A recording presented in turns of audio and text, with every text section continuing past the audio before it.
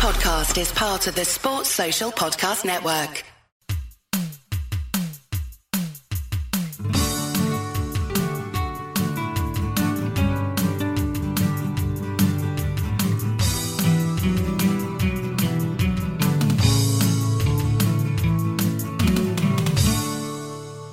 Welcome again, everybody, to Aston, your chat about 80s and 90s football. And this is part 2 of our dive into Aston Villa's League Championship and Euro Cup winning years of 81 and 82. I'm Lee again, and joining me once again to finish this off are Gary Naylor. Hello, Gary. Hello again.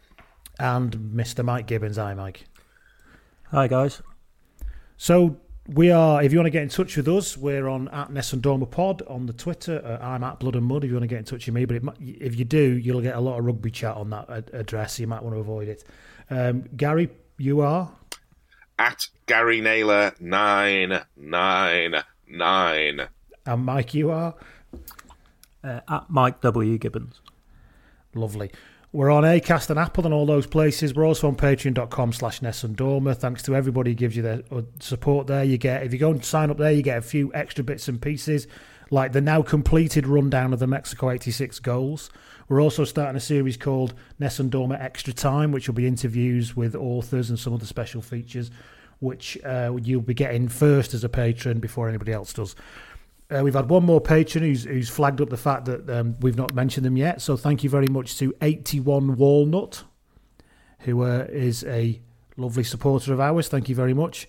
So if you like what we do and you'd like us to keep doing it, then please lend us your support over at patreon.com/Nessendormer. Thank you. So back to business then. We left part 1 having just run through the team that Ron Saunders and Tony Barton put together and brought them into the 1980-81 season. A mixture of, well, we said they moneyballed it, didn't we? And we've been through all that. So it's probably time, finally, after, I think, we're now into nearly 2 hours, to actually start talking about the football. So the season itself then, an incredibly tight season. Was it, Mike, is it 94, 95-esque, to give it a more modern comparison in terms of how tight it was, do you think? Yeah, I would say so. I mean, I think we've made this point on, I think the pod we did about Arsenal in 97, 98 was, I mean, even then, the competitive depth of the league ran a lot lower than it does now, certainly. And I think you go back even further to 80, 81, that's certainly true. So, teams did win league titles despite losing 8, 10 games. In some seasons, and it would kind of be sniffed at now. And I think we made the point on that Arsenal pod, when City and Liverpool, when they're winning their league titles now, they're assumed to be the greatest teams of all time because they've got the highest points totals, but the competitive depth of the league is so much different now compared to what it would have been in 80. Was it still 2 points for a win in 81? Yeah, this was the last season of 2 points for a win, so it changed the following season. So if this season had have been played under 3 points for a win, it would have been an 84-point season out of the 42-game season, which is pretty strong. That. Yeah, because I thought because it's forgotten about this season somewhere. I thought, well, was it a really low points season? 2 points for a win aside, but I actually looked at the seasons before. Liverpool won a season with 58 points. I think Liverpool won one year with 64 points, but it was roundabout. It wasn't that it was everyone else was shite and losing loads of games and somehow Villa managed to get there. Do you know what I mean? It was a normal season for that period. I think that Mike's right there, but it's an 84-point season, but it's also a 42-game season. So it's like a 76-point season under 38 points. Am I interpreting that correctly, Mike? Yeah, I think I'm not great on maths. Have you got your abacus, Mike? Come on. I think that works out. Actually, it's 86, actually. I mean, which I was just saying I'm not great on maths. I actually worked it out wrong. So I've just done the maths now.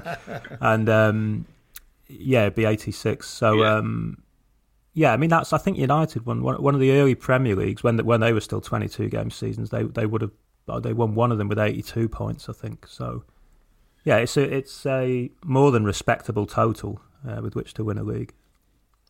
Yeah, I mean, part of this we've already said that this extraordinary thing where Villa only used 14 players for the whole of the 42 matches in the First Division, and I think some of the kind of stretching, if you like, of the talent pool where the top clubs are essentially building shadow squads. I think Milan were the first team who really pioneered that, where they would deliberately go out and have a kind of European squad, but every player on the field is covered by an international and so on. Well, this didn't happen in those days. So if you were in the sort of batch of footballers who were between, say, the 80th and 100th best midfielder in the top flight, you were not sort of stuck in kind of Everton reserves or something, or Villa reserves these days. You were playing at one of the clubs, one of the 22 clubs, because there were 22 as well then. And I think this kind of, with the rise in the number of games, particularly Champions League as opposed to European Cup being knockout and so on, this kind of concentration of money and of the talent into the Champions League sides, I think that does mean that there are softer games. And Shankly had the old joke, didn't he, when he said the second best team on Merseyside were Liverpool reserves. There were times when he had a point with that, but that was rare for a team. And consequently, if you were a good First Division player, you were not waiting your chance for an injury at Manchester City or Manchester United to see if you could get a game. You were playing every week for a side who would be top half. When you've had seasons like Manchester City and Liverpool have had the last two or three, and arguably even Manchester United in their pomp, could any team beat any team? Well, obviously they kick off at 0-0 and they've each got a ball to kick and things happen. But when you look statistically, the argument that any team can beat any team doesn't really hold up, and hasn't for at least 10 years in the Premier League. Well, it was probably the case in the 80s, and that meant that Villa, as we'll find, can go to Middlesbrough and win, and then Middlesbrough turn around and beat Ipswich and tilt the title that way. Well, I think when teams are winning, when they're winning 7-0 away from home, I think the Premier League's marketing gloss of any team can beat any team doesn't really ring as true, I don't think. One other thing I would say about that era actually is it was very common to be a victim of your own success if you were a good side, because if you had runs in the cups as well, and the League Cup was 2 legs, there were replays all over the place. There's European football as well, and if you're just playing the same team every game pretty much, which was actually embedded into the laws of football then, that you had to you had to put your best 11 out on the pitch at all times. There was a season where it's the 69-70 season where Leeds United, because there was a big sort of cancellation of fixtures over winter, I think, and Leeds had long runs in the cup competitions as well. They ended that season, I think, by playing 5 games in 8 days or something crazy like that. And then not all of their players, but a lot of their players then went on to play in the World Cup in Mexico as well. So it could be a bit of a treadmill like that. And one thing I think that might have assisted Villa in this season is they went out of both the cup competitions quite early on, the League Cup and the FA Cup, and they weren't in Europe as well. Which Ipswich were, of course. Yes, and Ipswich actually went on and won the UEFA Cup that season and got to the FA Cup semi-final. I counted it up, so Ipswich played an extra 24 cup games alongside the 42 they played in the league. So wow, that's a shift, as they say, isn't it? I mean, things were different then. We were an industrial economy, and some of these things, how much of it is true? There's probably some kind of academic research that shows it, but I certainly remember that a lot of working class men, and most footballers were working class men. There was the 40-hour working week, a lot of the strikes in the 70s were about protecting overtime. And I'm not talking about protecting overtime rates here. I'm talking about protecting guaranteed overtime where, you would work weekends and you would work night shifts and stuff like this. Now, we've still got a long hours culture in this country today, which is, it's a problem in lots of different ways. But, I don't want to speak sort of entirely anecdotally because anecdote isn't evidence, but, my father worked evenings and weekends all the time. And sort of I just grew up thinking that this was what working class men did. And largely they did so. So the idea of a footballer playing on Boxing Day and then turning out on the 27th, as often happened. In the 50s, they used to play Christmas Day and play Boxing Day. In fact, right into the 60s, they did that. That didn't feel unusual, and I don't recall anybody talking about burnout much. In fact, the first time it cropped up was when people said that Ipswich were too stretched on in this particular season. That's the first time I recall hearing it, and some of that was slightly patronising. Poor little Ipswich, provincial tractor boys and all of this kind of stuff. I'm not sure people made much of it. I don't think anybody said that Liverpool ran out of steam when they were winning trebles and things like this. But it was a different world. And one thing is absolutely for sure is that nobody ever talked about mental fatigue or psychological strain. It was only ever physical. There was never a sense that playing football actually demanded any kind of mental resources whatsoever. In fact, the opposite was often said to be the case. So there was talk of the pressure, and this was always sort of presented in inverted commas because nobody quite knew what it was. And there'll be pieces that will talk about the pressure getting to Ipswich in this season.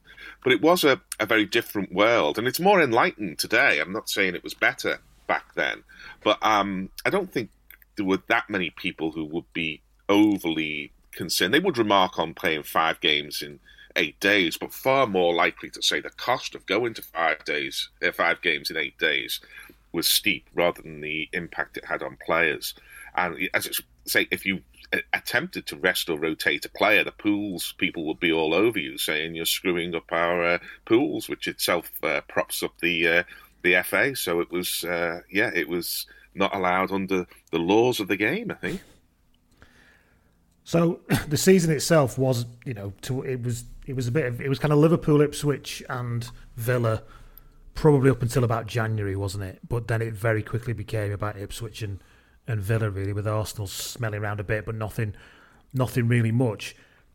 We started talking in the first episode about Ron Saunders' role in this Liverpool team and Liverpool team, Aston Villa team, and it's interesting because the players talk a lot. A lot of the players' feedback about Ron Saunders is about effectively how he just kept telling them that they would win it, and that was his kind of sole role in a way, apart from his strange pretend dropping of Tony Morley and things like this, and the fact that he gave them a bottle of brandy every game, which was absolutely amazing. Everyone had a swig of brandy before we went out. Well, maybe I'd feel a bit more relaxed if that happened as well. But it is really interesting because that point, you made a point in part one, Mike, around it's about building the right combinations on the field, and then they come together, and then you get this wonderful ball on the ground, fast-paced play, which is what Villa had. And it seems that beyond that, if you listen to the players, all Ron Saunders seemed to do was just say, "Oh, don't worry about it, we're still going to win it," which is really interesting, I thought. Yeah, I mean, I suppose one thing about it, I guess, is when you play games with this kind of frequency. I mean, what real time do you get to train and yes, and true, plan things? And I'm sure they didn't pack in like recovery time in the way they do now into footballers' lives. I mean, you hear lots of stories of like, if you get duffed 3-0 on a Saturday, you're dragged into training at 9 o'clock, the next morning to pay for it and stuff like that. To feel ashamed because that'll help. Yeah, and it very much seemed to be about organisation with Villa and that kind of team ethos. He's got he comes across Ron Saunders as this very stern kind of PE teacher kind of manager, if you know what I mean. It's here are your marching orders, and let's do it, and you're either with me or you're not. And it's the one documentary we saw on this, actually, I think all three of us have watched it now, is one thing that struck me actually from a lot of the players was they would make reference to Saunders, but I didn't. I may be completely wrong on this, but I didn't feel a lot of warmth in terms of, it doesn't have the kind of the Busby-esque anecdotes of like, oh, he would put his arm around me and tell me I'm a great player, or all those kind of man management things that you associate with some other managers. But you remember Tony Morley's house fire? That's extraordinary. His house is on fire. He came in and said, "I can't train today, boss, because I've got nothing because it's all destroyed." And he said, "What did he say? We don't pay for that. We pay to play football." Yeah. So his house burnt down. I think a couple of days before quite a big game. He lost literally everything he owned. He kipped in his car, then went into is it Bodymore Heath where they train? Covered in, soot and everything like that, and said, "Oh, my house is burnt down, I've lost everything." And yeah, the reaction from the manager is not, "Blimey, go and take a day off, do what you need to do, sort your life out." And actually the kind of candid humour with which Morley talks about that incident, can you imagine how mentally scarring that must be for someone? He wasn't laughing much, and he was telling it, though. That was noticeable. He kind of told it in more of a matter-of-fact sort of way. That's just what he was like, Yeah. So I had to go in and train, then go to the shops and try and buy clothes and things like that. Yeah. I mean, he's probably come to terms with it in the intervening years, but blimey, that's an incredible thing. Imagine that had been the same training session he gave in the reserve bib as well, like before your house is burned down, and you have a reserve bib as well. I thought about that too, and I mean, I don't think there's ever going to be a statue of Ron Saunders giving a piggyback to Dennis Mortimer outside Villa Park, the way there is at Anfield. But there's a certain kind of approach to management which can be high risk. This is management in general. This isn't just football management, where you turn around to them and say, "You're all adults. You need to sort your own lives out. You need to decide what you're going to do on the field.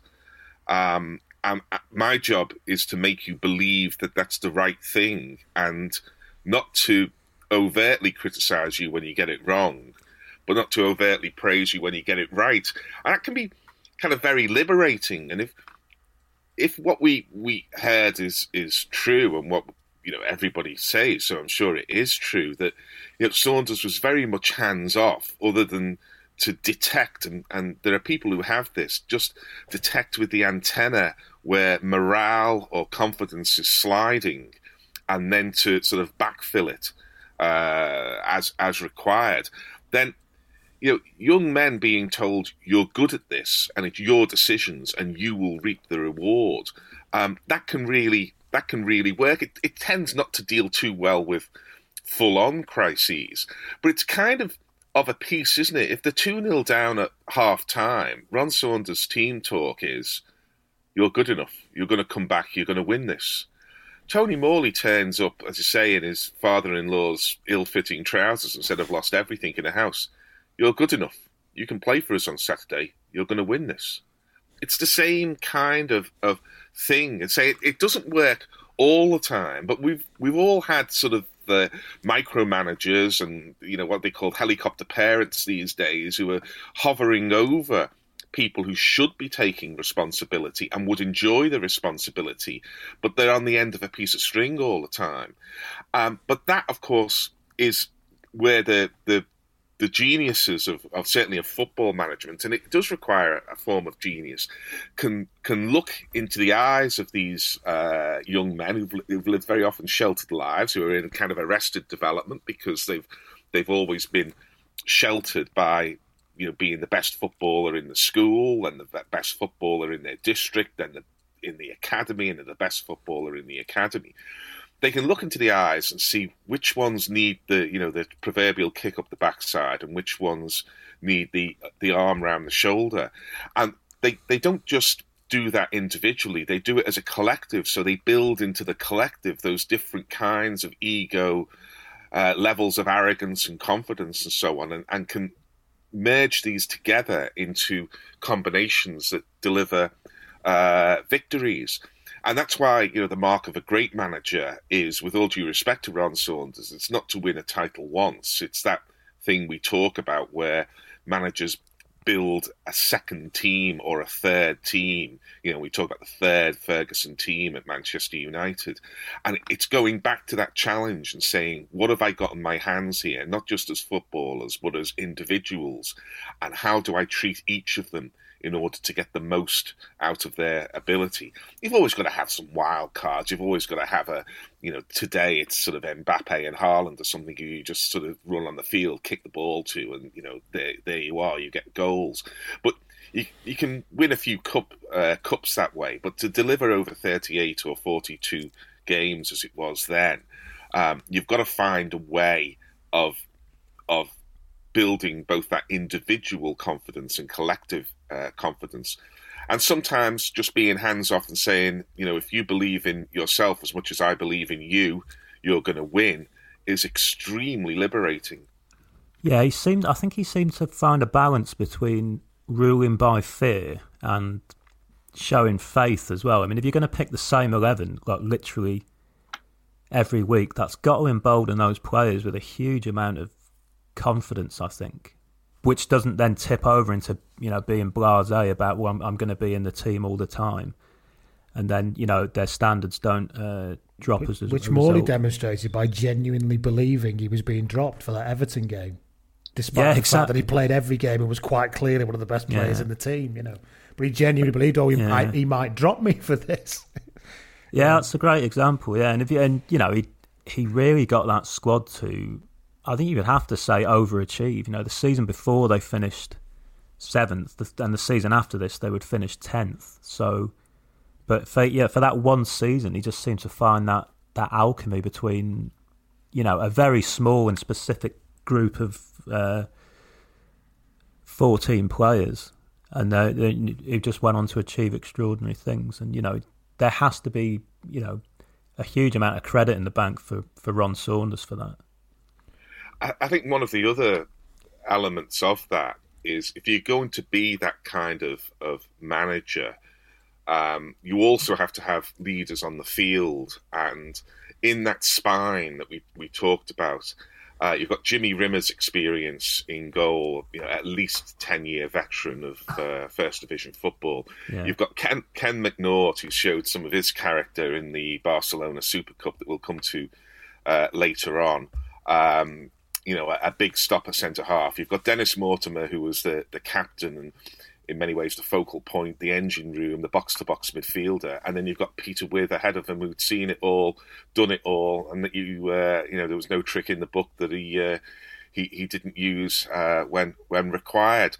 So you've got that spine. So the younger players, if they are under pressure, you do go 1-0 down, and after 3 minutes with Richarlison strike into the corner, shall we say, then they don't need to look to the manager to say what to do, or look to the bench to be given an injection of confidence. They just look at the 4 men who ran up the middle of that side and think, well, they haven't got their heads down. They're still prompting. They still think we can win. We can do this. And that leadership on the field, and often it's not sort of shouting and pointing a lot. It's often to do with a kind of air that goes around you. And we all know this. The charismatic leader is a risky proposition wherever you are in life, in any organisation, in politics, in business, wherever it is. But there are times when they're bloody great to have around, when you just look at them and think, yeah, we're all right. Look at him. He's on our side.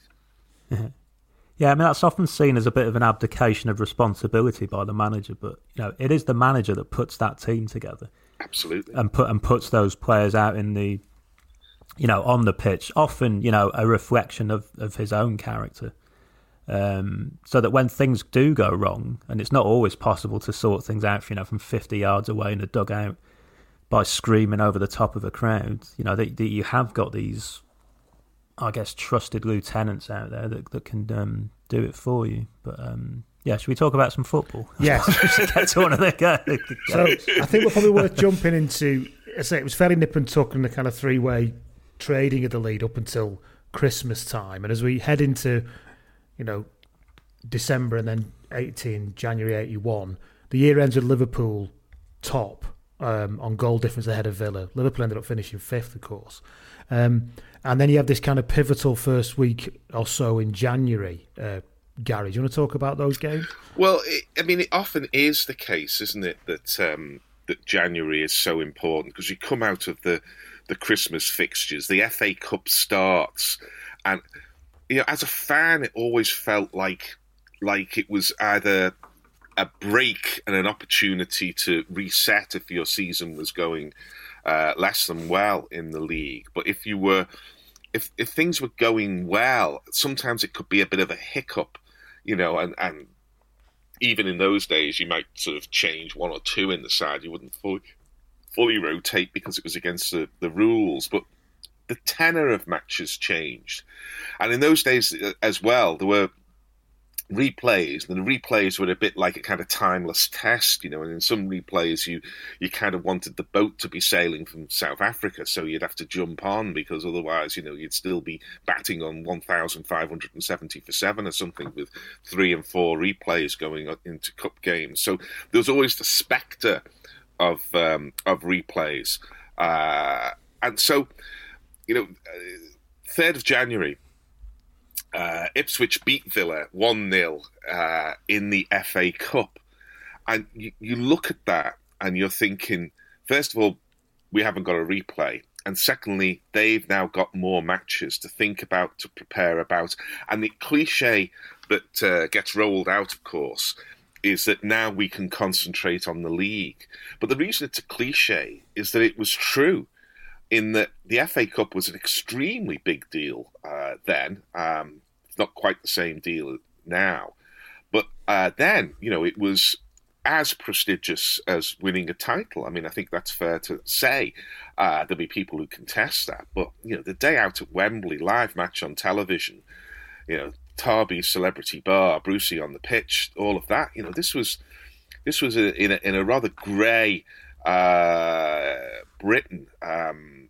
FA Cup was a flaring Catherine wheel of kind of football celebrity, and everyone wanted it. The players absolutely as much as the fans. So you get that disappointment, but then Ipswich look out and they can see a 4th round game. The draw would have been on radio, balls in the hat, clink, clink, clink, at 12:30 or so, Radio 2, Jimmy Young show. Well, now we go to the FA at Lancaster Gate, where we have the draw for the 4th round of the FA Cup. And they do that. But Villa are thinking about their next league game. And the next league game is a chance to go top of the table. It's home against Liverpool, and they win 2-0. So there you have a kind of pivot in the season where Ipswich are looking at the campaign in the UEFA Cup, subsequently successful campaign, and the campaign in the FA Cup, where Villa are saying we've already got over the disappointment of going out of the FA Cup, and we've beaten our key rival, or one of our key rivals, 2-0 at home to go top of the table. It feels like a mark in the sand. Villa had gone out of the League Cup to someone, was it Cambridge or someone really shit and really early? So they got out of the way as well. Yeah, that was in the September, yeah. So, yeah, just to touch on the Liverpool game quickly, actually. I mean, that's a huge victory for the reasons Gary says, and also because, I mean, everyone who remembers that time will know Liverpool were the yardstick. If you were going to win the title, like beating Liverpool, it was almost a rite of passage, I think. And a kind of confirmation thing again, isn't it? Yeah, and a confirmation that we'd be able to do it. I mean, it's hard to put into words, really, just what a dominant force they were through the 70s and 80s. You can see it if you look down lists of, league title wins. And Gary would rather not put it into words. Yeah. European Cups and League Cups. But, to put it in some kind of perspective, so from 1975 to 91, 16 seasons, there was only one season where Liverpool didn't finish in the top 2. And it was this season. I mean, they did manage to cheer themselves up by winning the European Cup as a kind of, consolation prize for the first time. But this was a huge victory because it put Villa above Liverpool in the table as well, and Liverpool would eventually slide down. And the two goals in this, I think, are quite iconic for Villa fans. So there's the first goal it's actually a rebound that Peter With puts in, but it's after a brilliant bit of skill from Morley out on the wing where he turns inside out. Richard Money, who had a very short and brief Liverpool career, but just ghosts past him from a standing start. It's a wonderful bit of skill. And then the second goal, the goal that clinches it, is one of the most famous goals from this championship season. So Kenny Swain wins the ball deep in the right back position, runs it all the way up the right wing, back heels it to Gary Shaw, and Gary Shaw plays a lovely first time pass with the outside of his right foot. It's a beautiful pass. It's Dennis Mortimer, as we talked about, just goes screaming through the middle, 1-on-1 with, I guess, Clements it would have been then, wouldn't it? And slides it in, and you can tell by his celebration, by the celebration in the ground, it's a huge goal. It means more than 2-0 and we're going to win this game. It was a goal with a really profound impact on that whole campaign. I think the two goals in a way are a perfect sort of representation of why this team was so good, because you had that with goal, like you said, the rebound. Have you ever seen anybody hit a ball so hard from 2 feet out? And you're like, he absolutely wallops it. I don't know if he doesn't rip the post out of the ground when it hits the back of the net, which is kind of sums up what With brought. And he brought more than that, but that was important as well.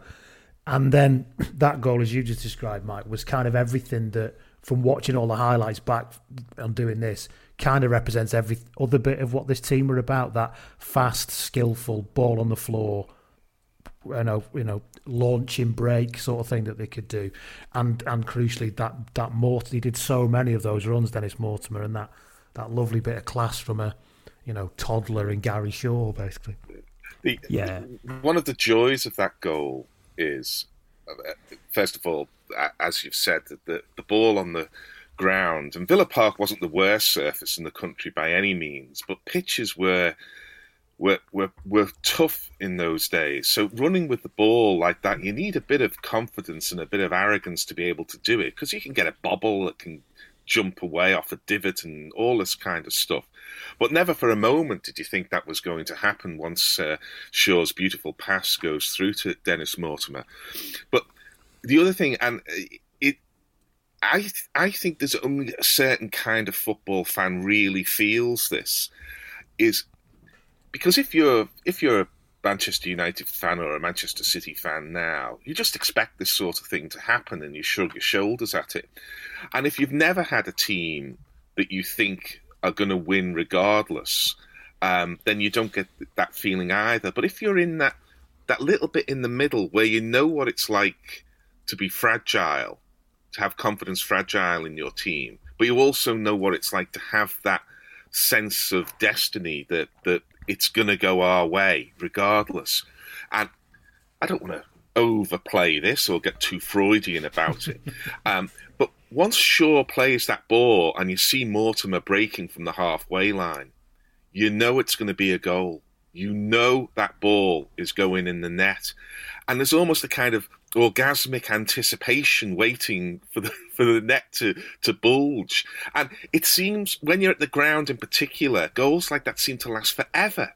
It seems that he's running and running and running and running, and the keeper's coming out, and the ball gets slid past the keeper into the net. And it's not like a kind of free kick bash in the back of the net or a slam in or a tap in from 2 yards.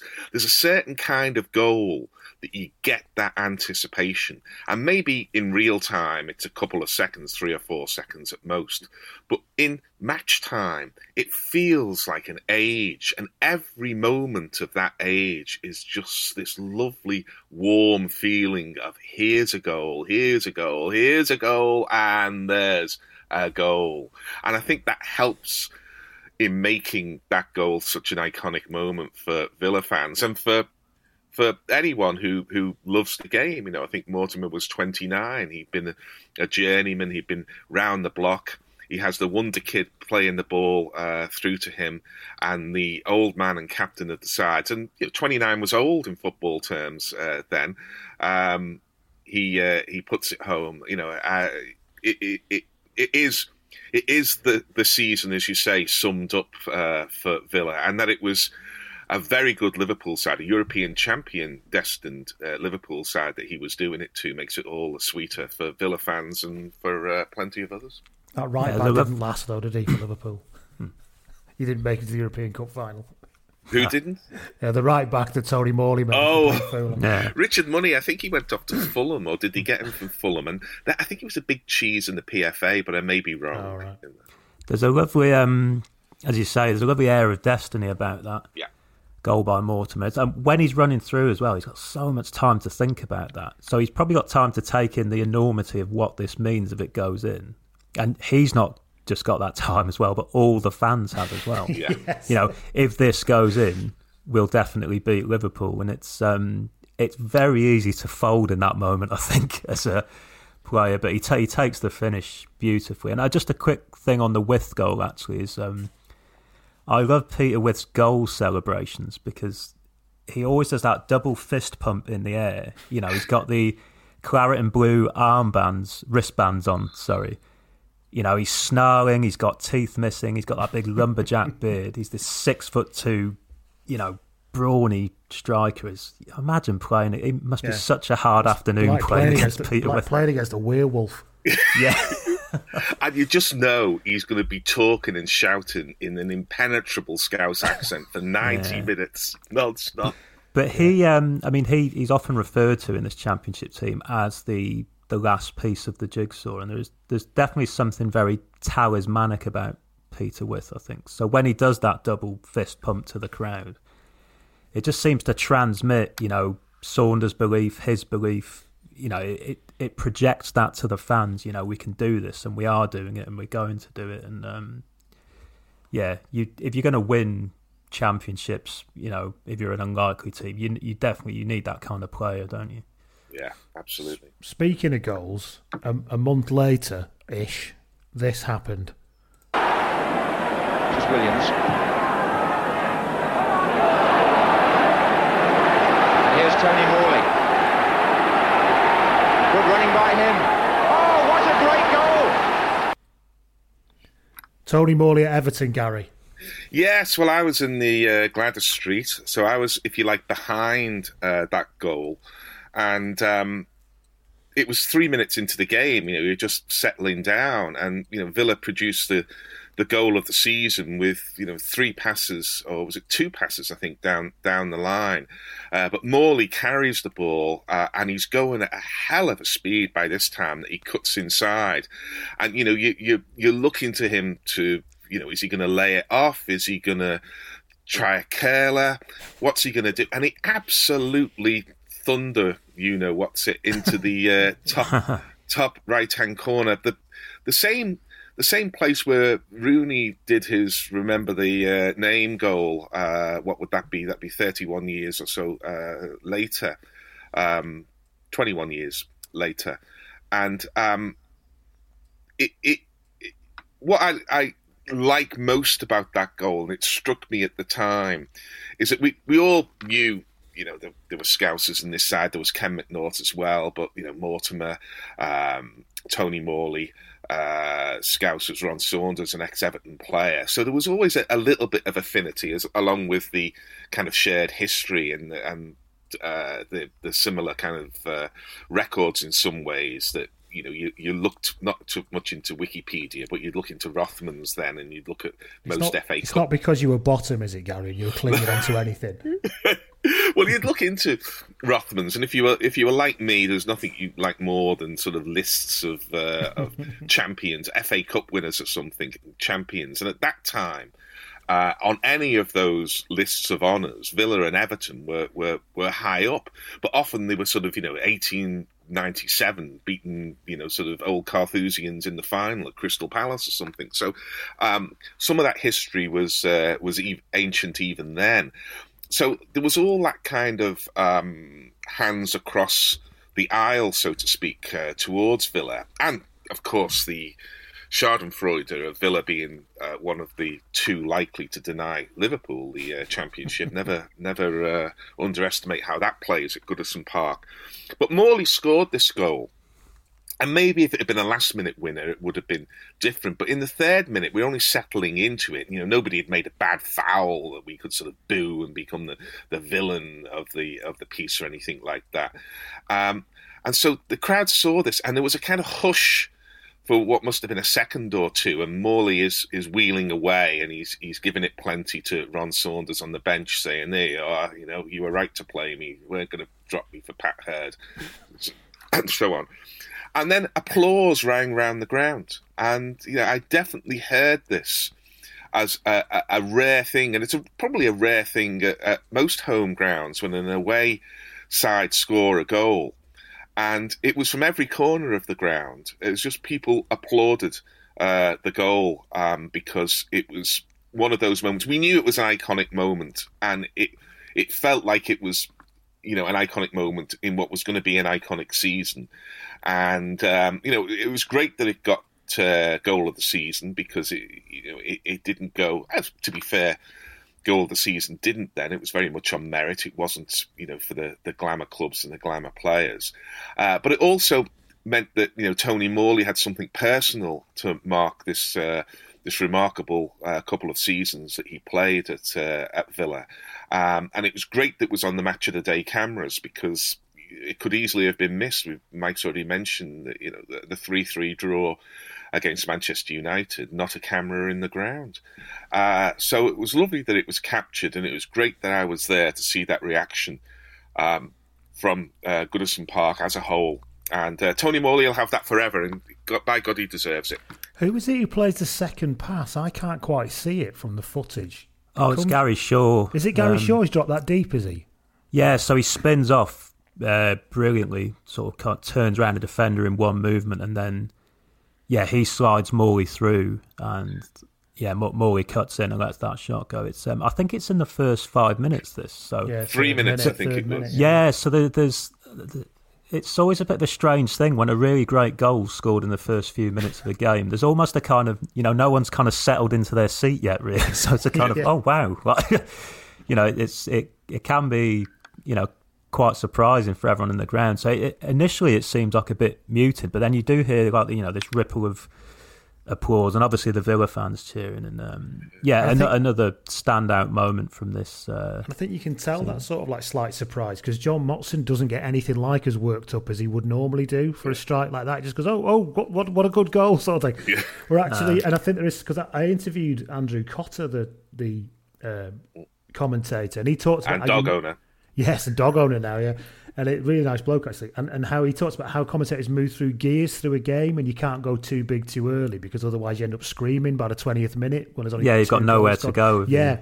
And he was, and I suppose Motson's still very much in it. I'm just putting it into first gear now, and and then all of a sudden, oh shit, this has happened, sort of thing. Whereas, it's interesting that the commentators sort of craft works on things like that. So you're right, Mike. I think the crowd, the commentator, everybody wasn't quite ready for something like that to happen. Just a comment there on Gary Shaw playing the through ball, because we've talked twice now of iconic goals, both of which Gary Shaw these days will get the assist. No, nobody talked that way then, but both are fantastic passes.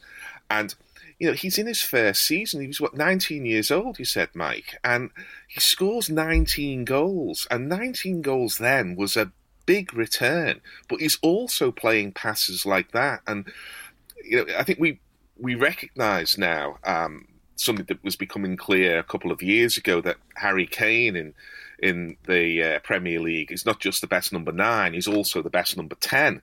Because he can pass the ball as well as get on the end of goals, get on the end of moves to score goals. And it's just remarkable that Gary Shaw at 19 was able to do both of these things, score the kind of goals, and we talked about that in the last episode, but also play these through passes, the assist, the vision, and the strength to hold off being kicked up in the air, because the tackle from behind was coming at you in those days over and over again. And in the first half, the referee was, now don't be such a naughty boy, Mr. Centre Half, as the forward is writhing around on the ground, having been kicked up in the air with no notice.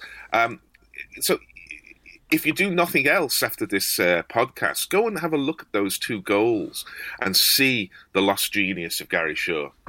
Yeah, it's a real, I don't know, testament to, he's such a natural footballer, isn't he? So, to have that kind of touch and awareness, and to have it at 19 as well. And I think he turned 20 at some point in this season. But yeah, what a player. And yeah, just to sort of finish off on the Villa game, there's another really nice Mortimer goal in this, which puts Villa 2-1 up. Which again they spring the high line. Mortimer bursts through onto a long ball and then goes round.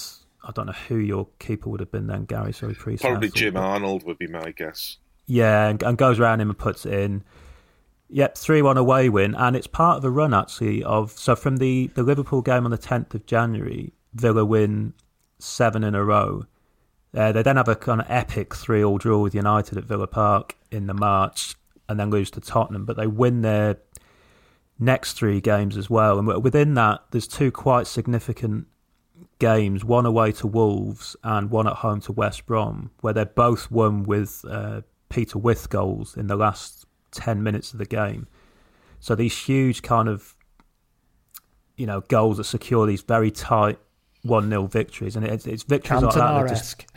Yeah, but they're so important in championship wins. They just keep the momentum going when it looks like it might be about to stall. That's so important for any team when they win a league, I think. And the final one of those, the West Brom 1-0 in April, then sets Villa up for a pretty epic clash at Villa Park with Ipswich. Which, in keeping with every other match versus Ipswich in this season, they managed not to win. They won the league but managed not to win against Ipswich at any point in this season. So the 14th of April is when Ipswich came to town.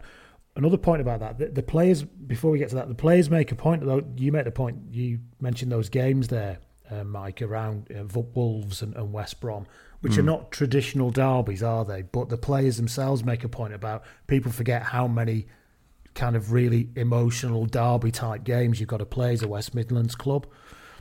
And they had loads of them in this season, Villa. They had to contend with. Yeah, I think because it's... I don't know, the history of football in England, it's often told very north-south, isn't it? So I think a lot of people who maybe, I guess, make comment on English football, they maybe not have the handle on, what those games mean in that area if they're not from there. I mean, I'd count myself in that as well. I'm not from that area, so I don't know what would go into a game between Villa and Wolves. I don't know everything about the backstory and things like that. But if every single Villa player has made that point, and they make it in reference to Ipswich, don't they? In that Ipswich's only derby that season was Norwich, and I think Norwich took 4 points off Ipswich, which is eventually the 4 points that you could argue cost Ipswich. Norwich is 55 miles away from Ipswich. That's the other thing that people forget. Yes, yeah. But Villa's record in these Midlands derbies is brilliant this season. They only drop a few points, I think, in them all, and it's a point. I'm not sure if we made this on the last pod or not, but Wenger brought this up when he came to England, didn't he? About that he had to play 10 derbies this season, but then they were rivals with United. Then United have some very intense games in the northwest. They're not derbies in terms of you come from the same city, but Gary will testify as well. There is a lot of feeling in the Everton United games. But I think the point he was trying to make was that no, we didn't beat Ipswich, but we did have to win all these other games that were unbelievably emotionally quite difficult and had lots riding on them, not just for the league, but locally and for our fans and for us. And I think it's a reasonable point to make, really. And they also make the point that Ipswich have, I think at one point, I think it's Tony Morley or somebody says, people forget how many internationals Ipswich had and we didn't have any. Well, and that's another much bigger question about why not, But going into this game, I mean, Ipswich were in the semi-finals of the UEFA Cup and they were just about to beat Cologne and get to the quarter-final. A month before this, they knocked out St Etienne. They won 4-1 away at St Etienne. This is Michel Platini's St Etienne. And I think they knocked them out of the UEFA Cup in the quarters on aggregate 7-2, something like that. And we're laden with international players, and we're the favourites for the title as well. And by beating Villa, actually, would be in the box seat in the with 4 or 5 games to go. So it was quite a feat for Villa to haul them in. It really was. And after losing this game, sorry, Gary, just come on this. Do you want to make a point about that, Gary, before I come on about Well, I just think there's a tremendous parallel story in this season about Ipswich, and I think we should cover that in a future pod because it was truly extraordinary. We're eulogising the Villa players and the Villa season, but it's not at the expense of recognising just how good Ipswich were. And I won't say unfortunate, because you don't win a lucky title, and this was not a lucky title, but there were a set of circumstances which will seldom arise in the future with a small provincial club going on 3 fronts, and at 4 fronts, to say, if you count the international football that the Ipswich players were required to play, and that's a future pod, and I think we'll very much enjoy covering a side that deserves the Nessun Dorma treatment. So they spent the summer of 1980. Some of their players starring in Escape to Victory. So you could argue they didn't have the summer off either. Yeah, that very emotionally draining having to work for John Huston. So and of course that Escape to Victory has had the Nessun Dorma treatment. If you want to go and have a listen to that, everybody. So they lose that game to Ipswich, and this was the kind of key moment that the players pull out, where after the game Ron Saunders was completely relaxed and was just like, yeah, you're still going to win it, don't worry. Don't let this result trouble you. We go on. And of course they did go on, and they beat Middlesbrough on the 25th of April 3-0 at Villa Park. And your point, Gary, that then the week after, which was the final week of the season, when Ipswich had to play Middlesbrough, Ipswich lose to Middlesbrough. And that point around, any team could beat any team, and it was more likely at that point. But Villa won their first league title in 71 years by losing, and the players are very sheepish and almost ashamed at how badly they played, and trying to say it was nothing to do with the occasion, we just played badly, but I don't know about that. It was at Arsenal, wasn't it? It was 2-0 at Arsenal. Yeah, and you kind of... maybe this is me being metropolitan-centric or something, but you're in London as a player. You've obviously got, sort of family and friends and everything because you're going to win the title. Your fans are in London. You want to go off into sort of Stringfellows or wherever they go with a skip in their step. But instead, it does finish on a little bit of a downer, having been turned over by Arsenal. But, as the players say, but it always takes a little bit of sort of recognition that the title is won over 42 games, not over the 42nd game. But you can imagine there was a lot of kind of planning and what we're going to do, and, night out in the smoke and everything. And, it will have sort of dampened down some of that. But it takes nothing away from the achievement. Of course it doesn't. Yeah, actually, going into that weekend of the 2nd of May, so that the Arsenal game, that was Villa's final game of the season, but it was Ipswich actually had 2 games left. So they played Middlesbrough that day on the 2nd of May and lost, and that meant the title gone. But they had a game after that as well against Southampton.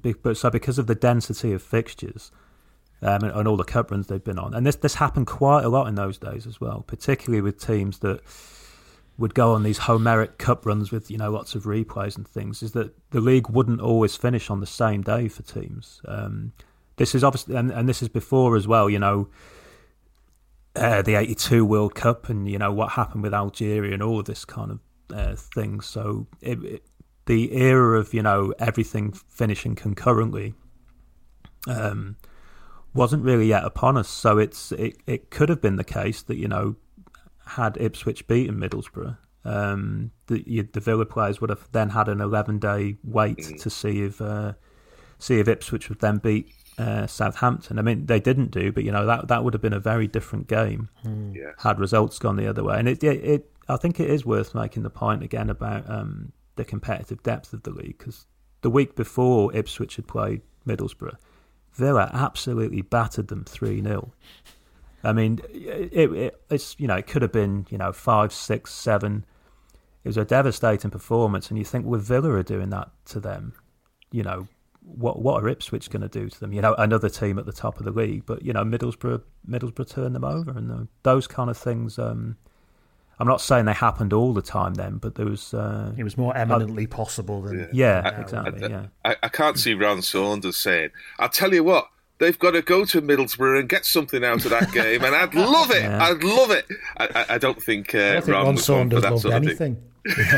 Well, that's I think a good point to make actually is that after the Ipswich defeat, Ron Saunders almost did. It's like a reverse Keegan in a way. So John Motson's interviewing him after the game. I think it's John Motson, and he says to Ron Saunders, "So do you still think you've got a chance?" And Saunders fixes him with those very narrow eyes and just says, "I think so. Do you want to bet against us?" And then there's just this dead air for 2 seconds, and it's like, "Thanks, Ron, bye." And that's the end of the interview. There are few football managers who created as much dead air as Ron Saunders. He loved that. It's quite difficult to move the conversation on after that, isn't it? So the Gordon Cowans says about this, he actually said this, and I wrote it down because I was so kind of shocked. He said, "We didn't win the league, Middlesbrough won it for us." Yeah. And I thought, God, what a terrible way to view such a great season, especially when, Ipswich, we've already mentioned, I think, Ipswich lost 3 of the last 4 matches. And, this isn't the Super Bowl.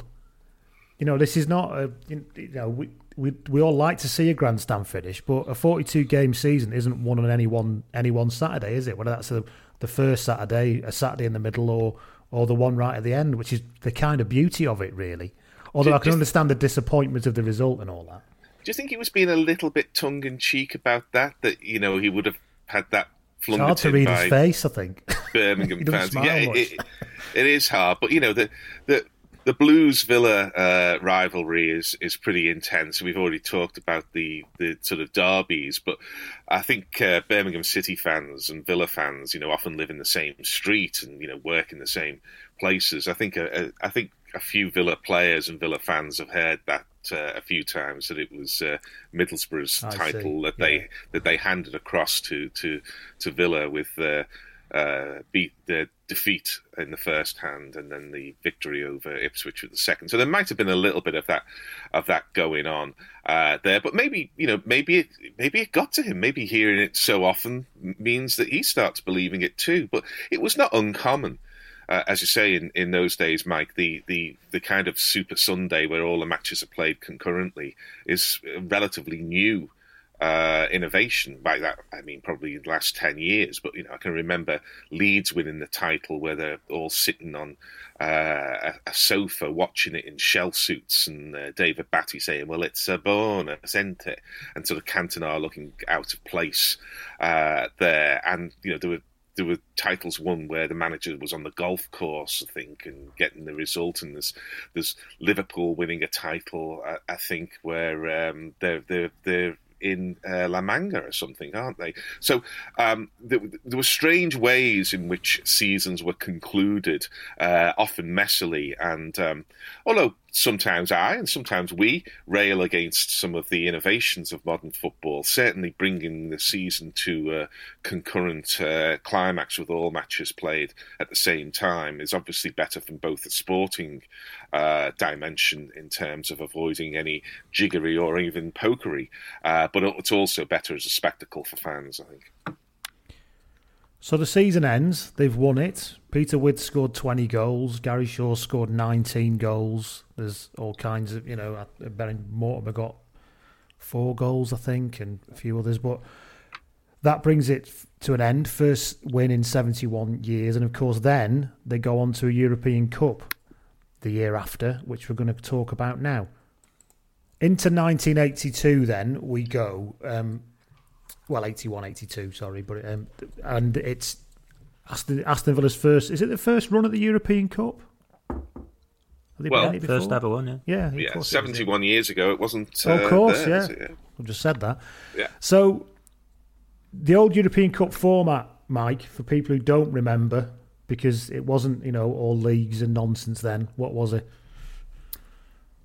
Well, champions only from every single association, lumped into a bag, a la Graham Kelly in the FA Cup draw. Completely open draw as well.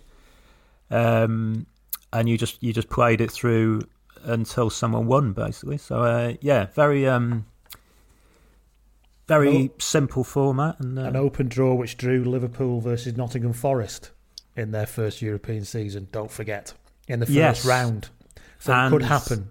Yeah, and later on, Real Madrid and Napoli, which is the point at which everyone said, "Oh, we can't have any more of this. This can't possibly happen anymore." Yeah, we need to create, what's effectively a European Super League. But there's a huge, obviously, difference between the competition then as now. But I do think it's worth reflecting on. Okay, yes, it wasn't flooded with, Spanish and Italian and English teams. It was the champions from each country, but that's quite a high bar to clear to get in it initially. Anyway, you have to win your own championship, and with the draw being completely, random, it had a lovely element of jeopardy to it as well. The whole thing with away goals, that all comes from European football, because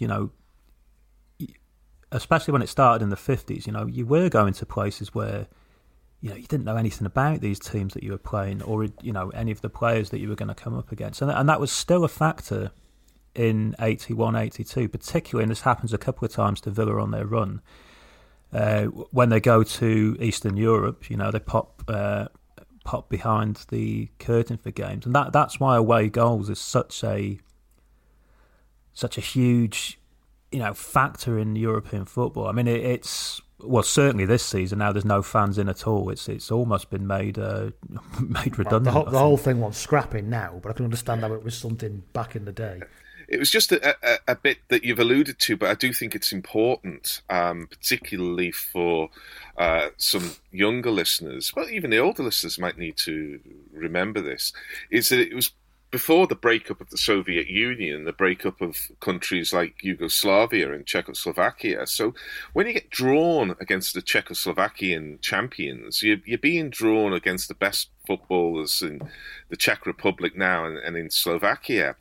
When you're up against the Yugoslav champions, you're up against Croatia, Serbia, Montenegro, and I can't go through all the republics Bosnia, now. Bosnia. You're playing against the Russian Empire when you're playing against the Russian champions, who were often very heavily Ukrainian. So on the one hand, it's an open draw. It's the champions of each association plus the champions of the European Cup of the previous season. But what looked like, of course, the other thing I ought to say is that the East European footballers were often held in Eastern Europe. There were some that came through. The big stars who made it in the World Cup would often get allowed out to play in Italy and sometimes in England. I think we mentioned Dana, and there was later on the likes of Boban and others. But these East European teams were not the kind of half-hearted teams that you see these days. These were full-on competitive teams who could beat anybody, and I think that was an important part of the European Cup experience. It was often a kind of shaky picture, and it was Alan Weeks, commentating, number 7 plays it to number 9, and all of this down the line from Eastern Europe. But these were serious footballers they were up against there, and it's wrong to say there were no bad teams in the European Cup. There were always going to be teams from what were authentically minnows there, because they simply didn't have the population base in order to produce the standard of football required. But there were a lot of competitive games, even in an open draw. Yeah, I mean, so just to touch on that point, I mean, so in the first round, Villa get drawn against Valur, who are the champions of Iceland. Purely amateur team, and that it has got that FA Cup element to it of, the big team going to play the non-league side at their tiny little ground, and, there being a BBC feature on the cottage industry in that town and all that kind of... More people work for Iceland than live in Iceland, probably. Yeah. So that was one out, but you are right about the standard of teams. It's before the era of, European super clubs, where even if teams did have... players from other countries, you were only allowed one or two at most. And often when you played the champions from certain countries, you were effectively playing, 6 or 7 of the international team from that country as well. So it's... And the East Europeans, we should say, they put a lot of emphasis on on Olympic football. So their players were, inverted commas, amateur, but they were, to all extents and purposes... they were professionals, and they were often highly prepared professionals, because although they didn't make a huge mark in the World Cup, these were serious footballers who were aimed at aimed at Olympic glory rather than at World Cup glory. So you just mentioned, Mike, they got Valur of Iceland and tonked them 7-0 over 2 legs in the first round. Round 2 takes them to Dynamo Berlin in East Germany. Yeah, the away leg is where they effectively secure the victory in this. There's 2 brilliant goals from Tony Morley in this. One on the volley, which is in like the first 5 minutes. Dynamo Berlin then equalise. Then Jimmy Rimmer saves a penalty and saves the rebound as well, which is a bit of a butterfly wings moment in this entire tie, because Morley then gets the winning goal, where he breaks the entire length of the pitch. In the 85th minute, by the way. 85th minute, yeah. So it's one of those wonderful goals where they clear a corner, I think, Villa, and the ball bounces over the head of a Dynamo Berlin player, and Morley just screams past him. And it's one of those things where you can't see what's left of you on the screen, so you think, well, there'll be a couple of centre-halves there, won't there, to stop it? But there's actually no one between him and the goal, and he sprints the entire length of the pitch and tucks it away. It's a fantastic goal. And but then, the gas he shows with the ball on 85 minutes in the tricky away fixtures we've just alluded to, and even though there was no centre halves in the way, you'd expect some chasers to get near him because he's running with the ball, but they just don't. He just keeps either going away from them or keeping far enough away from them. They can't catch him. It's amazing. Yeah, I was going to say, you just look at that goal and you can appreciate how flattened Morley must have been. He scores a goal like that in international football in those circumstances, but you're not good enough to get in the 22 to go to the World Cup at the end of that season. I mean, it's just farcical. 33-year-old Trevor Brooking was available, though, so why not? Yeah. Anyway, we haven't got time to go through that, but yeah, it was a disgrace. Yeah. No, so they then go back to Villa Park a couple of weeks later, and they actually lose the game 1-0. So they only just about get through on away goals, and it requires a brilliant save from Rimmer from Terlecki in the second half, where he tips a shot onto the post from point blank range. Otherwise that would have been Villa out of the tournament. And yeah, Dynamo Berlin were really difficult side, because you've got to remember with some of these teams that they would come up against as well, they would often win their leagues for 3-4 years in a row. So they would play in the European Cup every year. So they would become battle hardened in the top level of European competitions. So in the preliminary round, Dynamo Berlin actually knocked out Saint Etienne. We mentioned them earlier on in relation to which.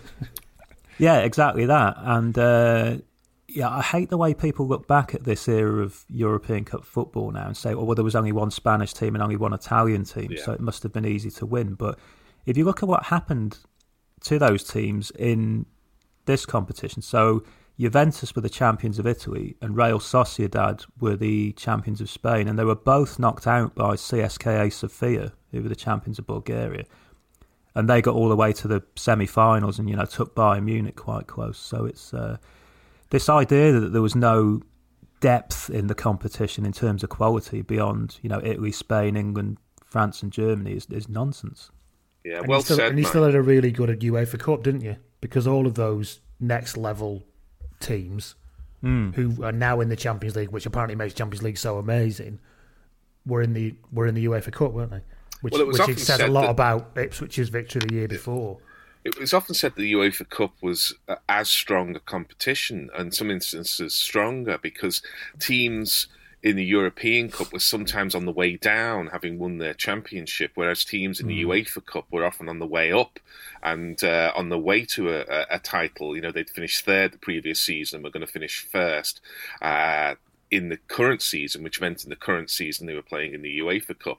I just think it was both competitions were very strong, and so there were structural reasons for that, and you never wanted to go away in February or something and play against a big red machine, which is what the Iron Curtain sides were often dubbed. And some of these teams were not scouted because you couldn't get visas and go to these countries particularly easily, and there was no videotapes or anything like that. So sometimes you were going out there and you knew very little about the opposition. You might have read a Brian Glanville piece in World Soccer indicating that Sofia's exciting number 7 shirt was one to be feared, but. You were often going in blind, sometimes literally so with the quality of the floodlights, and you had to deal with it. Yeah. Can I I need to clarify something I said quickly. So CSKA Sofia, they actually knocked out Real Sociedad and Liverpool in the quarters, who were the defending champions. Juventus were knocked out by Anderlecht, who Villa would play in the semi-finals. And this is an Anderlecht team who, between 75 and 84, they got to 5 European competition finals and had most of the Belgian international team, quite a number of those great Danish players from the early to mid-80s as well. So, they were a serious European side then. I mean, now they're cannon fodder in the group stages of the Champions League, aren't they? But it was very different then. Yeah.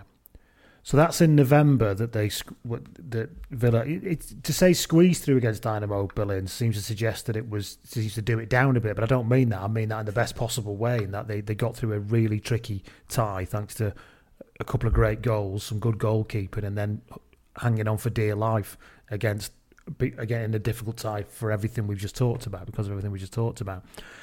There's then the break, isn't there? Because there's 2 rounds and you're into the quarterfinals in the old format. It's important to make that point. There's then the break when they, rather carelessly lose their manager. Well, yeah, this is what a point to leave. I mean, I'm sure you look back on this decision with a tremendous amount of regret, Ron Saunders. But so in the February of '82. Months before the quarterfinals, Ron Saunders was renegotiating his contract with Villa.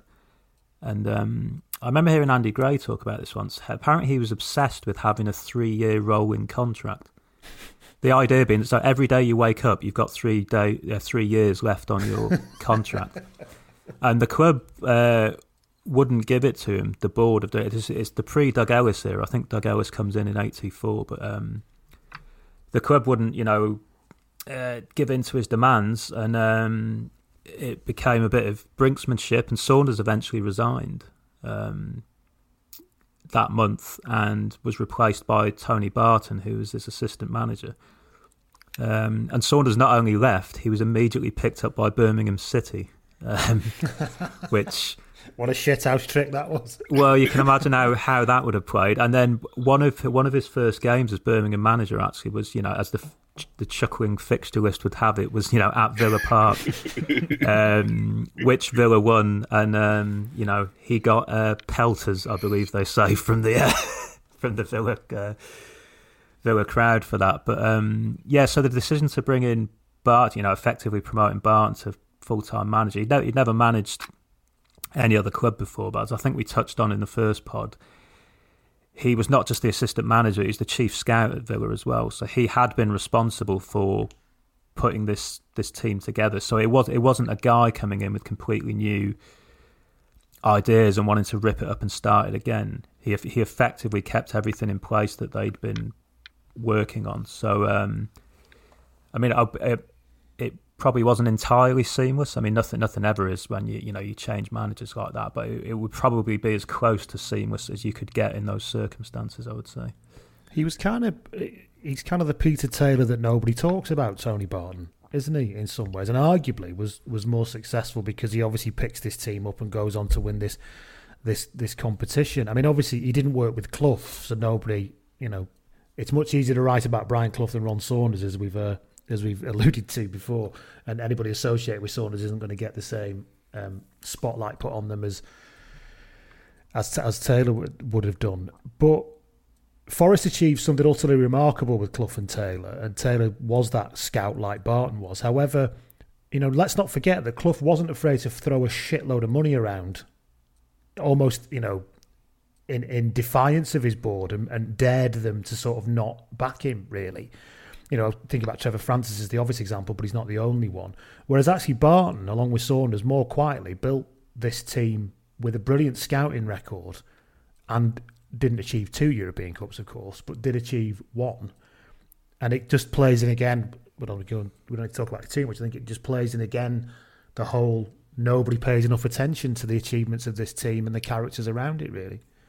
I think part of the problem is that Tony Barton he fell into a certain type. It's almost in the name, Tony Barton, as much as anything else. It's often parodied by Monty Python and others. You can just imagine Tony Barton being played by Michael Palin when they have that sketch where he says, "But I want to be a lion tamer. I want to be a lion tamer." Beauty. Well, yeah. Well, actually, sir, our psychological profiling shows that you are much better suited to chartered accountancy, and you just get this feeling that Tony Barton was much better suited than being a chief scout. That sort of slightly shady figure on the touchline, and people are looking and saying, "Well, who's that? What's he writing in his book?" Even now, I'm struggling to place his face. So he was such a kind of anonymous kind of figure who steps forward reluctantly, unexpectedly into this limelight, who never courts it, and certainly didn't have the presence of Peter Taylor, who was a hulking man with that steely grey hair, who we knew was sitting next to Clough on the touchline, giving it exactly back to Clough what he was getting from Clough, and indeed the feuds on and off or in and out of the club showed that. But Barton was just this guy who maybe did or did not want to be a lion tamer, but was certainly more suited to being a chartered accountant. But there he is. Pick up the reins here. We're on our way to the European Cup final. What can you do?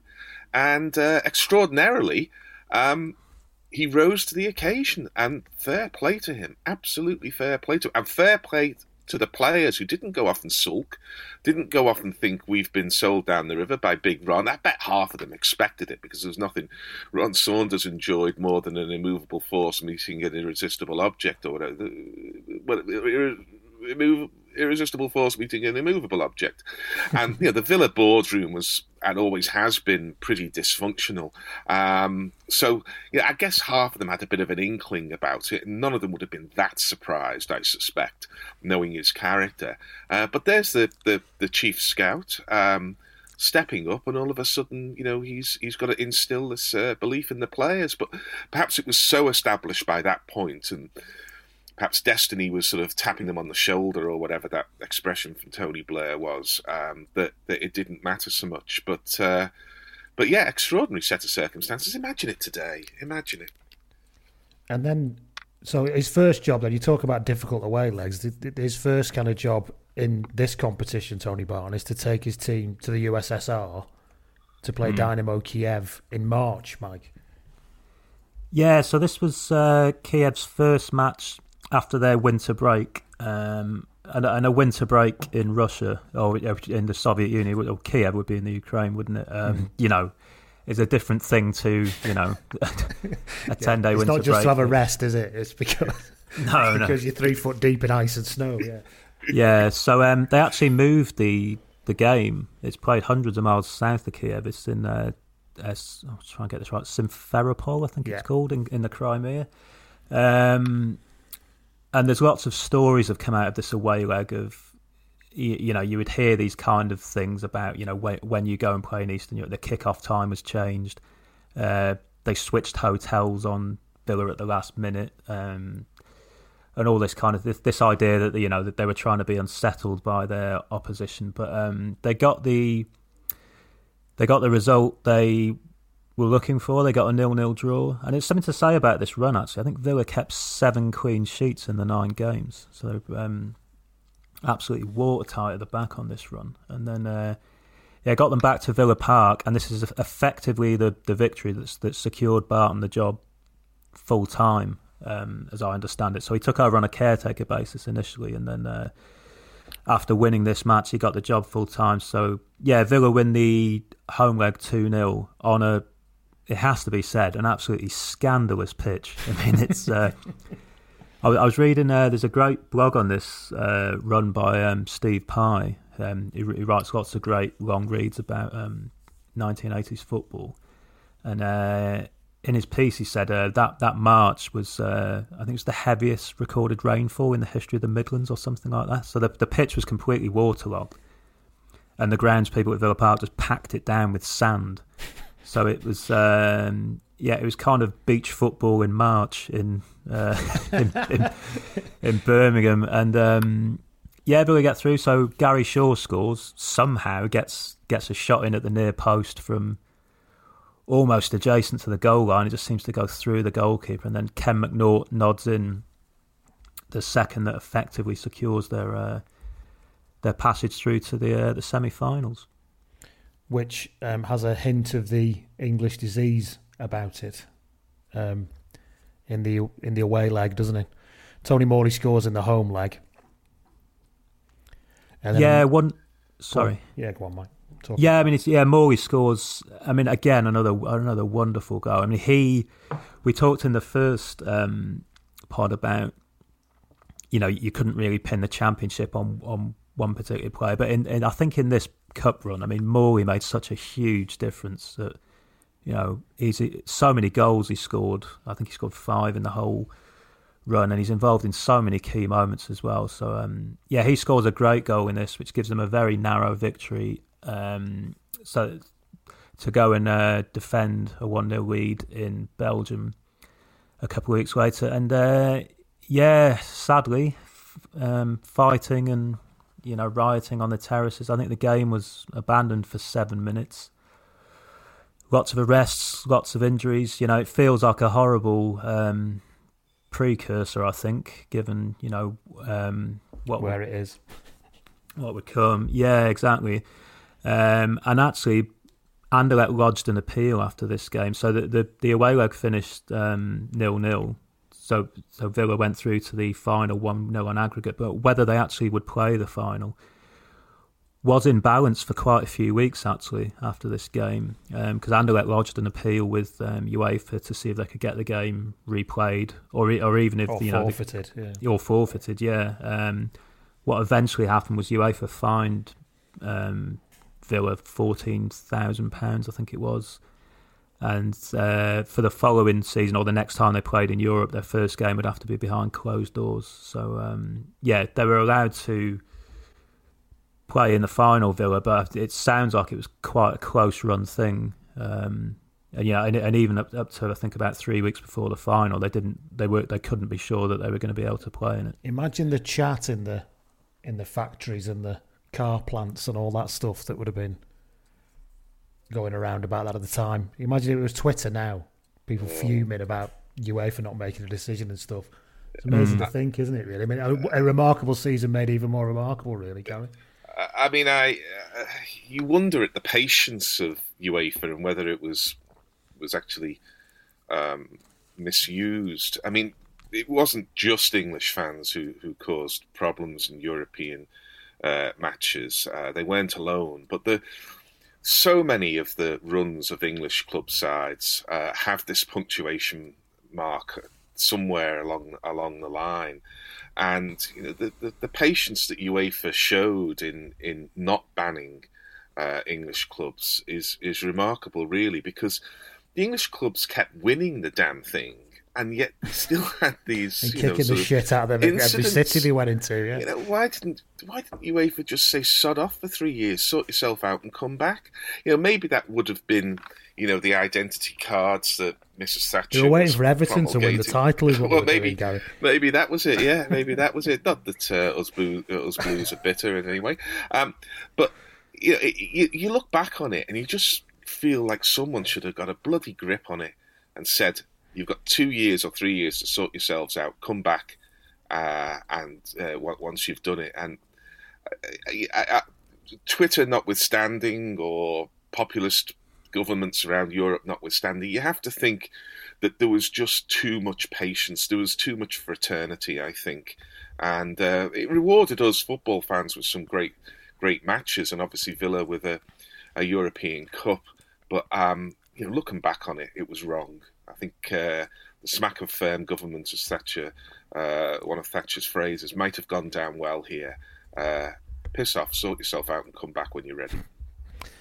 Thankfully for Villa, their next match wasn't at home in Europe because it was the final. So it was in Rotterdam, so they didn't have to play that behind closed doors, where they came up against Bayern Munich. It's probably worthwhile just running through the teams quickly because it's worth reflecting on this Villa team compared to the one that we went through for the Championship the year before. So the Villa team was Jimmy Rimmer, Kenny Swain, Ken McNaught, Alan Evans, Gary Williams. That's the defence. Dennis Mortimer. Gary Williams was great in this tournament, actually, all the way through. Lots of it from left back. Really, really nice. And then midfield of Dennis Mortimer. It was a 4-3-3. So midfield of Dennis Mortimer, Gordon Cowans, and Des Bremner as the holding player still. And then the three forwards were Peter With, Tony Morley, and Gary Shaw. And crucially, Nigel Spink on the bench, which we'll come to in a minute. Very young Nigel Spink. Just for completeness, the Bayern Munich team was goalkeeper Manfred Müller, and then the defence, Wolfgang Dremmler, Hans Weiner, Klaus Argenthaler, Udo Horstmann. Midfield was Reinhold Matti, Wolfgang Kraus, Paul Brettner, Bernd Dernberger, Dieter Hoeneß, and then the legendary Karl-Heinz Rummenigge up front as well. So no mugs, this Bayern Munich team at all, champions of Germany. Do you want to tell us the Nigel Spink story, Mike? Yeah, well, this is amazing. So on the Tuesday, so the final was on a Wednesday night then. So the Tuesday before, Villa were training, and Jimmy Rimmer ricked his neck. So somehow, I think just like jumping for a ball or something like that, and was in such pain that he had to take loads of painkillers to try and dull it down. He passed a late fitness test the next day on the day of the game itself, but I'd love to see the veracity of that test, by the way. Yeah, but so they put him out there for the final, but after 9 minutes he just had to give up on it and come off. So that meant that Nigel Spink, 23 years old at this point, and who'd only played once before for Villa, and that was 3 years earlier on Boxing Day 1979 against Forest, came on, for in a European Cup final. This is a keeper Villa had signed from non-league Chelmsford City, I think sort of 5 years earlier. People always talk about this, don't they, as being like the stuff of childhood dreams, but I imagine that moment when they say, Nigel, you're going on, it probably feels like a childhood nightmare, because the terror must be like, oh shit. Maybe it wasn't that, but there must be a bit of, oh my God, sort of thing.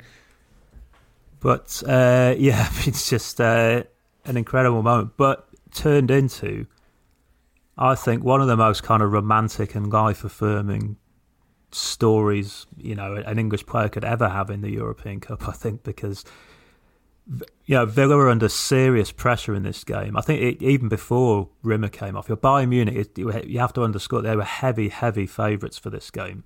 So they had Rummenigge, who'd won the Ballon d'Or for the previous 2 seasons. Paul Breitner, legendary player, World Cup winner, had just come back from Real Madrid and, Argentine and all these German internationals.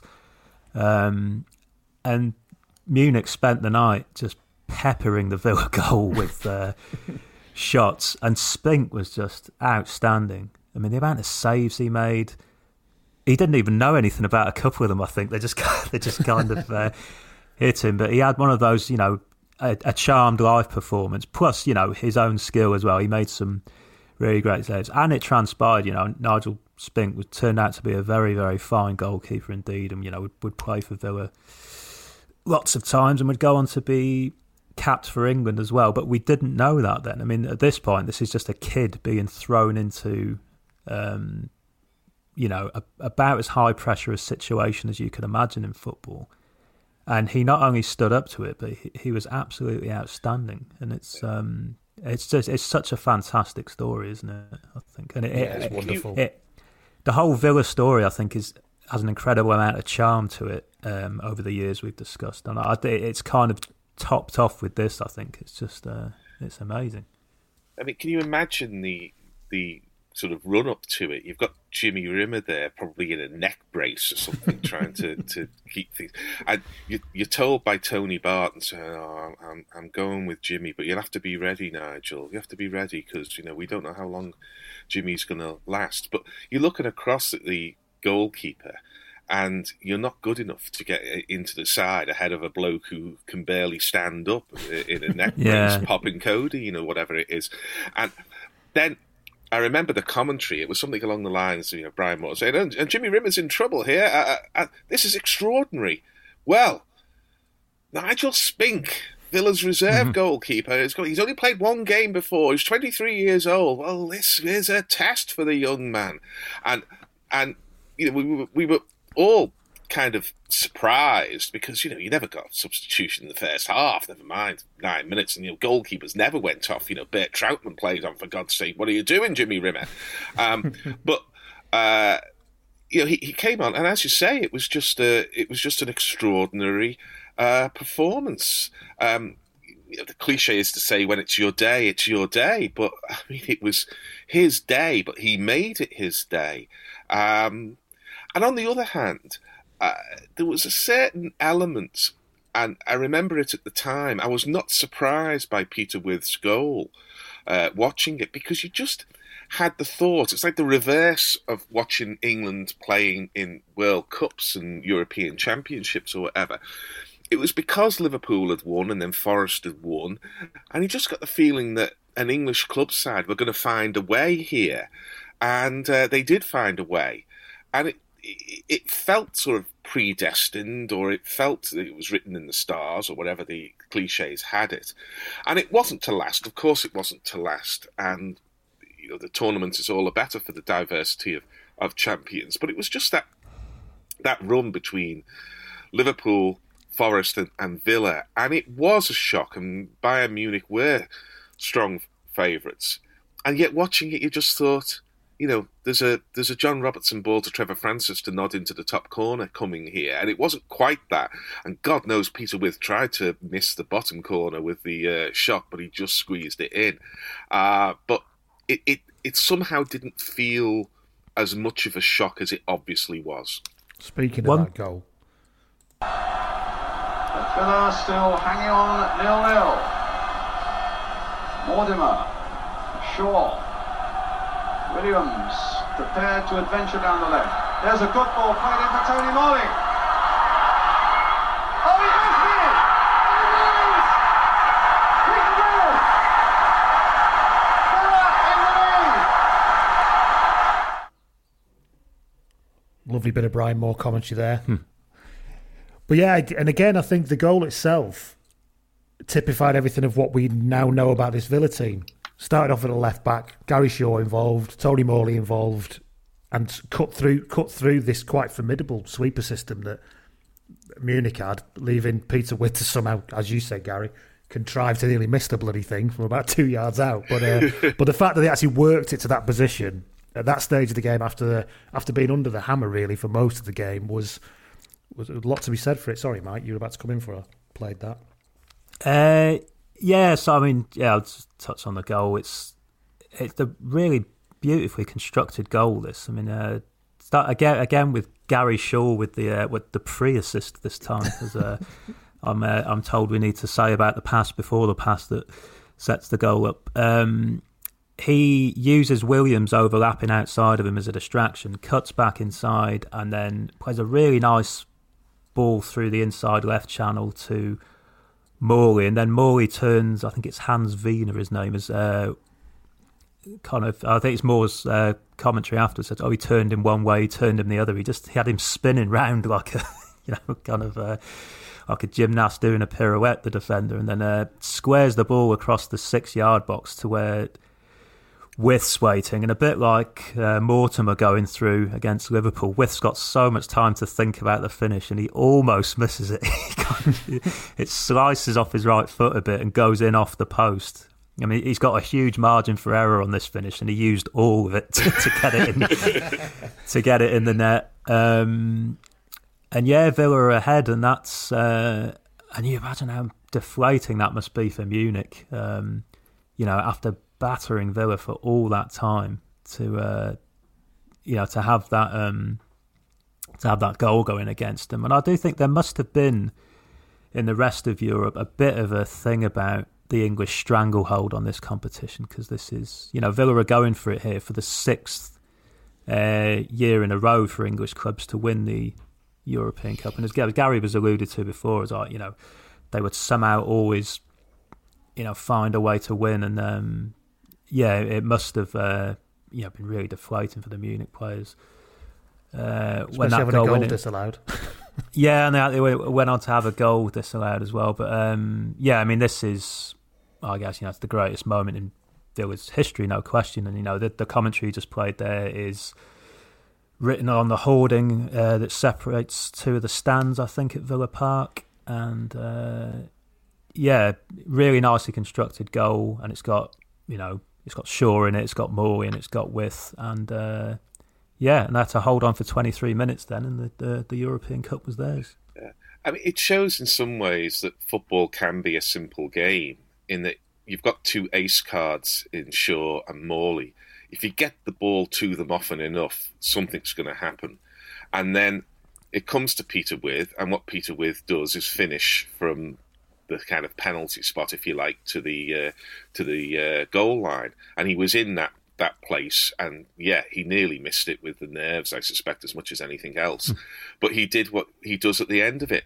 And I don't think football is a simple game, but there are times when it looks simple.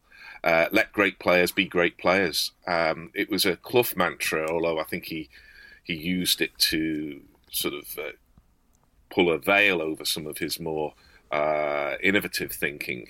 It was a persona that suited him to sort of make it look like it was just all about good habits. But if the good habits that Villa had was getting the ball to Shaw, who got the ball to Morley, who did his thing, who got the ball to With, then that goes a long, long way. And I don't mean that to denigrate it. I mean that's what you're paid to do as a manager, is to meld that team together and then bring those resources to a peak when it was needed. And boy, it was at a peak. They won the European Cup. Wow. And English clubs kept winning the European Cup in spite of everything that we've talked about. Serie A had a 16-team league. We had a 42-game season, 2 cups, endless replays. I think when Forest won it in the first Forest year that they won it, they played 70-plus games. And still, and that wasn't unusual for Liverpool. Were having decent cup runs throughout their run, domestic cup runs as well. It's even more. I don't know what the answer is, but it's even more remarkable when you talk about. Everyone talks about the treadmill and how awful it must have been, and everyone was knackered and too many games, and yet we still kept winning the Premier European tournament against, teams from the Eastern Bloc who, like you said, are mostly an international team, really, who didn't have to play all those games, and if they did play too many games, the state would just say, "We'll stop doing that because we want to win the European Cup." I think sometimes it was good to have games, because if they didn't have games, they were in the pub, so it kept them out of the pub. Maybe that was it. Yeah. But it's. I don't know what the answer is, but it's truly remarkable. Yeah, it kind of moves in cycles, I think, or did then anyway. The European Cup. I mean, you had you had Madrid's domination at the very start of the competition. You had an era of Dutch clubs where, Feyenoord and Ajax won it. Then you had Munich had a stranglehold on it for a while, and then you had the 6 years of English clubs. After that, you would have, Serie A would have their cycle with it. It just seems to move through phases. I think. I wouldn't be able to pin down what the exact reasons were for it, because everything you talked about, English clubs probably shouldn't have been winning it. With that. It's as they say in tennis matches. I think in cup matches, it's about winning the big moments. It's about converting your a 40-30 to a game, as they say in tennis, or winning a point at 30-30 to tilt a game at 4-3 in the fifth set or something. And that can be a kind of combination of institutional memory and confidence and all of that strange alchemy that we've talked about that come together to make an individual player and then put them into a team. But there was certainly a sense of that. And, the empirical evidence, as you say, Mike, is that, this isn't a scatter map of European clubs. It's not even a scatter map of where the money was in European clubs or where the international players were. It just seems to be that you need that in those key moments to get the heart rate down from 170 to 110 and be able to deal with the chance when it arises. And, that's the glorious unscripted theatre of sport. We don't know what's going to happen. And we also see the rawness of human emotion and human frailty, along with the joy and delight of spectacular, successful technicians plying their trade at the highest level. So there's something about, obviously they win, just last few minutes we'll just kind of reflect on what happened next, really. Tony Barton remained as manager. He left in 1984. He's a hell of a quiz question answer, Tony Barton, isn't he, probably, at some point. Villa finished 6th the season afterwards, then 10th, then 10th, ended up getting relegated in 86, 87. This is a one-off victory that doesn't probably get as much recognition as it deserves, maybe because Villa didn't maintain, and in a way I find this more romantic than the Forest one, but yeah, it doesn't, or the Forest 2, sorry, but because it doesn't have Clough linked to it, I suppose. We've said this a few times, but yeah, they didn't maintain it. It was one of the best one-off victories alongside sort of Celtic, Hamburg, Steaua Bucharest, etc. Anything else to add on what happened next or what we think about it? Well, I'll throw a couple of things in. I mentioned before what I believed was the bias of the media as a reason why Villa don't get the recognition. So I looked up the Football Writers Association Footballer of the Year, which was very much the senior award then, ahead of the PFA's award. And in the season where Villa won the European Cup, where they kept all those clean sheets that Mike mentioned there, you might think they might give it to Jimmy Rimmer, but he didn't play in the final. They might give it to Ken McNaught. You might give it to Dennis Mortimer. The Footballer of the Year for 1981-1982 was Steve Perryman. I'll just leave you to reflect on that.